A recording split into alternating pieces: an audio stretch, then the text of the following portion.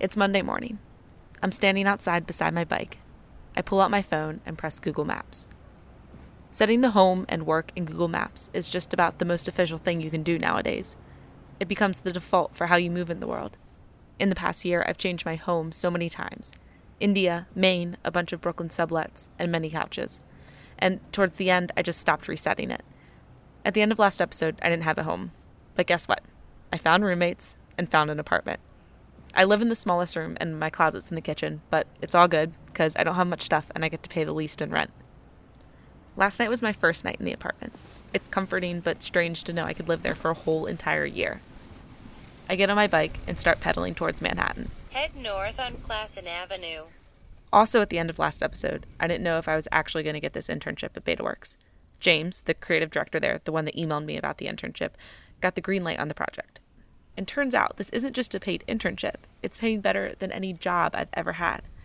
Granted, that's compared to my salary in Thailand, which came in an envelope packed with Thai baht, and to my AmeriCorps stipend, and to my work in India where I wasn't paid at all. Oh, and I also have health benefits. Grandpa was happy to hear about that. Okay, so I got the job that I was telling you about. Good. I get health benefits, and it's 100% paid for. And they're really good. Wow. Yep. And I have a 401k retirement plan. Wow. They also just have crazy perks. Like, one of their perks is they'll, like, pay for $500 of airline travel, like, just for vacation. Okay. Isn't that crazy? Turn left on Flushing Avenue. But I haven't set my work in Google Maps yet. It still doesn't feel quite real, and I'm afraid I might jinx it. This company produces tech products, not podcasts. And I've never made a podcast before either. I keep thinking about this one line in the contract. The company has the right to terminate your employment at any time and for any reason, with or without cause or notice. Gotta get all my doctor's appointments in while I can. I hit the Manhattan Bridge and shift gears for the climb. My legs start to burn and my back hurts. Last night at 2 a.m., I woke up to a deflated air mattress. It was supposed to hold me over until I got my first paycheck, but it looks like I'm going to need to buy one sooner than that. I'm getting to the top of the bridge and the B train rumbles behind me. I pick up speed on the downhill and now I'm neck and neck with the train. The train slows before it returns to the dark underground and I fly by. Speed can be a good remedy for nerves. Now I'm just excited. I'm Alison Behringer, and you're listening to The Intern.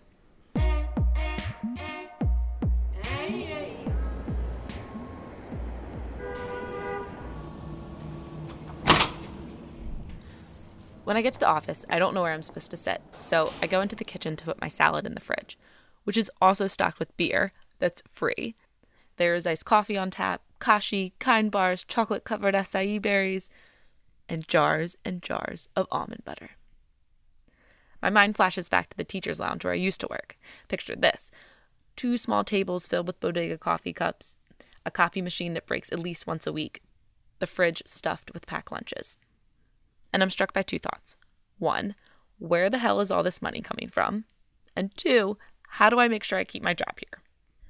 James shows me to an empty desk. All the other desks around me have giant Mac desktop computers. The backs are covered with stickers of the different companies at BetaWorks. I recognize some of them and ask James about the ones I don't. Oh, they got shut down, he says.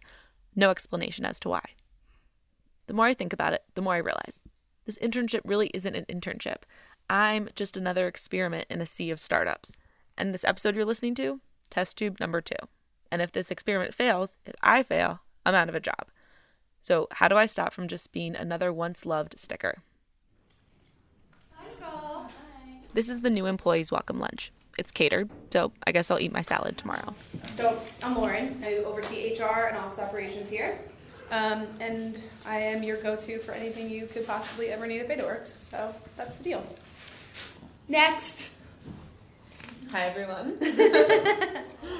I'm Allison, and I'm working on a podcast, hence the recording device in the middle of the table. We go around like that, everyone with their name and what they're doing. Developers, product managers, an investment associate. So I'm Mike, co-founded Anchor with Near. We built an app that lets you broadcast short voice recordings. All right, here's some guys doing something related to me. They also sit nearby, so I feel like I'll get to know them well. When I look around, it seems like everyone knows exactly what they should be doing. It's pretty cool how much creative freedom I've been given, but it's a little overwhelming. You know, like, I want to work hard, but I'm not quite sure how to work hard.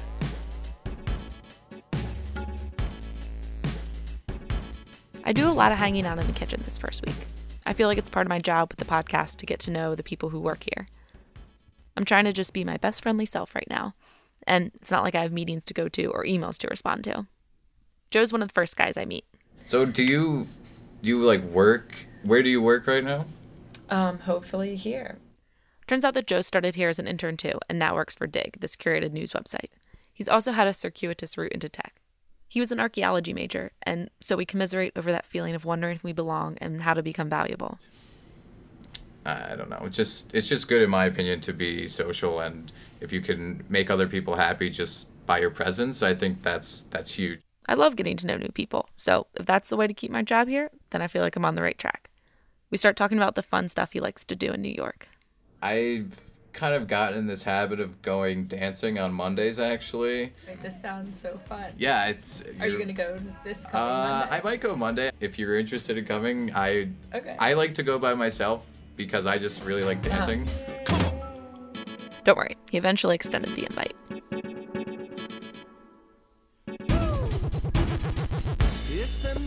Okay, so now back to my other big question. I still just can't wrap my head around why there's so much money flowing in the tech industry. For example, there's this company called Giphy. It's a search engine for GIFs, and it was started at BetaWorks in 2013. But it doesn't seem like they're making any money, and I don't really see how they will earn money in the future. So what's paying all those salaries right now? And who's paying mine? It's the same thing I wondered about Instagram before they started putting in all those annoying ads. And even now, I'm definitely not clicking on those things. So exactly what is financing these giant tech experiments? My name is Josh Auerbach. I'm a partner and the chief financial officer at BetaWorks. Like, are any companies in BetaWorks right now in the house making a profit? I will say, without identifying which one, that at least one of the companies in the studio is profitable. Most of them are not profitable. Okay, so I'm not crazy. And I totally get that some of these companies will take off and bring in huge returns on the investments. But where is BetaWorks getting their money from to begin with? We are a startup, and so we have raised money like most tech startups do from venture capital firms and from other investors. My conversation with Josh cleared things up a bit, but I still don't fully understand the bigger picture. Why is it that all of a sudden there's so much money to go around?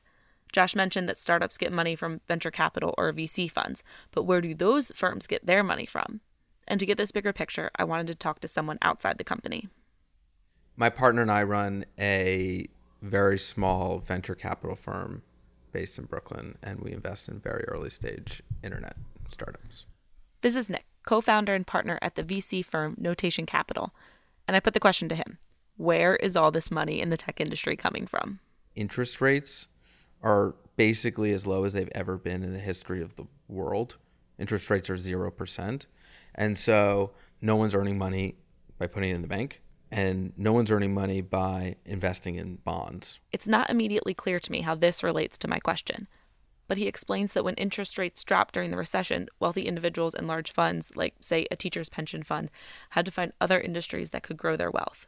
The other thing is that what's happened is that VCs over the last 5-7 years, because the market's done so well, and because so many very, very, very large, valuable private companies, tech companies have been built in the last number of years.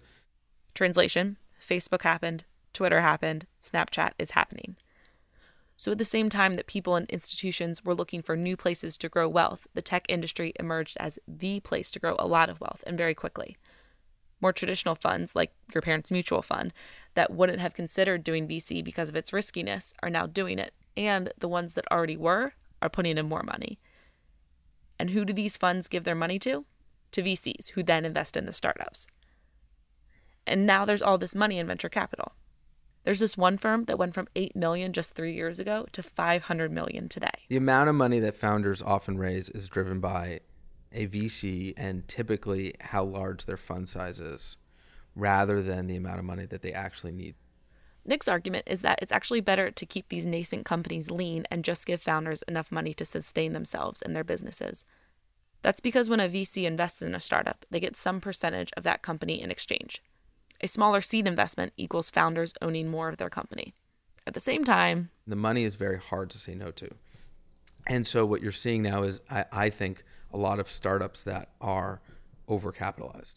Which then explains all the excess money in the tech industry. Okay, so now back to the beginning. What's the origin of this long chain of capital? Turns out most founders don't really know. Most VCs don't publicize where their money's coming from. Part of the philosophy of Nick's firm is to share who's given them money and to make the process more transparent.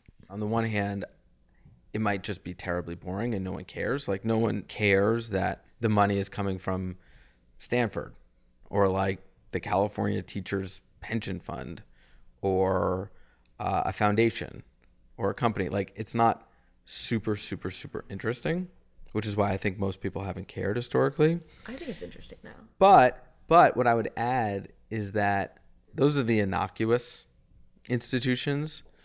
There is money that comes from all sorts of places globally that my sense is founders would want to know about. More people would care if ultimately they had full transparency into where the money's coming from. I'd say like 99% of it is innocuous, but I think it would be interesting to understand where a lot of the money, specifically at the very, very big firms, comes from. What places that the money's coming from would make people feel uncomfortable? I don't know, you tell me. What would make you feel uncomfortable? If you were a founder of a startup and you were raising capital from this super well-respected VC, would you care where their capital comes from? I would. You would? Yeah. So I think some founders would. And which sources would you feel uncomfortable with? Nick's not going to postulate for me, but he's shown me the dots and handed me the pencil. So I'll draw up an image myself. Women's rights and gender equality are close to my heart. For over 2 years, I've worked on getting a women's health nonprofit up and running in India. I imagine the Saudi government, a country where women can't go to the doctor without a male guardian and can't drive, pumping their oil wealth into U.S. venture funds and growing richer and richer. I think about my paycheck, the money I'm going to use to buy a mattress this weekend. Betaworks is a VC-backed company. Is it okay that I don't know the origin of the money? Thinking about all this takes me back to my question from last episode. Like, what am I doing here? I think about my friend Katie, who's just begun her 2.5 years in the Peace Corps in Ethiopia. Does this work that I'm doing align with what I care about? So, back before I was officially hired, I met Margot. I remember her asking me to go out and eat our packed lunches on the steps of the Whitney Museum. She listened as I told her about the breakup and my couch surfing, and it was one of those instant bonding moments. She's been in the tech world for a few years now, and so I try to get her sense of things. What you see at Betaworks is just the tip of the iceberg. Like, we don't have that much money in comparison to other places. You should walk down the street and walk into Google's office. You'll see a lot more money and a lot more privilege there. Margot used to work for Google, and now she does marketing for Poncho. It's a personalized weather service that sends you the forecast with a funny GIF every morning. I do think you're in a place, though, where, like, this is the first time that you're making money, and this is the first time that you're working in a place that has money. And I think that can be shocking. Do you feel like you haven't earned what you're doing? I feel like I kind of just lucked into this. Yeah. And the work that I've done feels important, and I've never ever felt justly compensated for it. Yeah. So this is like the first time that I've ever felt like I'm being compensated fairly for my work. But yeah, I guess I feel like I deserve what I'm getting, but I'm not sure, and it makes me feel weird. Yeah. That like my friends are doing kick-ass stuff, things that I used to do, and they're not getting free lunch. Mm-hmm. I think that's why I feel uncomfortable. Yeah. You should feel uncomfortable. Not because you're doing something wrong, but because we haven't found a system that values really important professions appropriately. Yeah. So I guess my question is, like, am I being naive or rightly skeptical in the questions that I'm asking. I mean, both. Right? On Friday, I bike home, one beer tipsy from happy hour with coworkers. I love my bike rides home. It's become my time to reflect, and my first week as an intern has given me a lot to think about. One thing I've noticed is how BetaWorks is heavily male and virtually all white, and this money thing still really fascinates me. At the same time, I also can't stop thinking about how much I want to keep my job, because for all my moral conundrums and grappling, I really feel like I found a place where I want to stay. The people are awesome. I think sometimes it can be hard to find a group of people who are smart, curious, open-minded, but also unpretentious. There's a buzz and liveliness to this company that's really inspiring. There's optimism in the air. And tech's all about solving problems, right? I wonder if this is the place that I could learn to solve problems that are important to me. At the last minute, I changed my route and decided to take the Brooklyn Bridge. It means battling tourists and shouting, "Heads up!" when they back into the bike lane with their selfie sticks. But the view is so worth it. He said, "Who do you want to be?" Not really sure, you know I struggle with this daily, but I do like where I am. I've gotten a few answers about how the tech industry and this startup work, at least enough to know that my role as a podcaster definitely doesn't fit in, and that nothing's for certain here. I need to prove myself, or I know there won't be any reason to keep me around. When I get home, my 2 roommates are there. They also started new jobs this month, so we compare notes. I feel content sitting here with who I'm sure will become my close friends. And so we drink our cheap wine, admire our exposed brick wall, and try to put together Avery's IKEA furniture. Oh, you got it. Did I? Yeah, wait, is this okay? I know. I went to IKEA, which was terrible. I guess you always hear people talking about IKEA with a sense of reverence. Like lovely air conditioning, and all of the employees were going to be just who have you been talking to about IKEA? Everyone loves IKEA. Who have you met at IKEA? Well, clearly the wrong people, because I went in there, and first off, it's like, you know those machines that they put the cattle in before slaughter, and they're all going in this one direction? Basically what IKEA is, you can't, God forbid you have to turn around for something, because I was throwing bows the whole time trying to go back to find the things that I did not get the first time. You bring the best things out of me. You keep my worries far and my sanity at peace. So don't you ever, ever leave. Gonna have to get up early if I want to beat the IKEA herds and get a mattress. Tune in next time to get that story and hear about my struggles at work to catch up in the Twitter sphere. This episode was produced by me, Allison Behringer. Caitlin Prest was my editorial advisor. Shout out to Dom for the beautiful cover art, and thanks to Greg who built the website. Check it out at theintern.fm. Finally, thanks to the music makers. This week you heard from Rebecca Applebaum, Johnny Cosmic, and my talented and generous roommate, Sarah Castile. And maybe that was it. Maybe there was so much commotion going on that I wasn't really paying attention. But she was like, yeah, we're this place called BetaWorks. But in my head, I was like, BagelWorks. That's cool. Are there bagels? And she talked about how great the snack situation was. And I was like, well, with a name like BagelWorks, one would expect it to be top notch. Come to find out several days later that no, it's BetaWorks, which makes so much more sense. I'm trying so hard not to laugh right now. I mean, I think the name's still worse. I feel like maybe that y'all should invest in a company called BagelWorks. Maybe I'll start the company.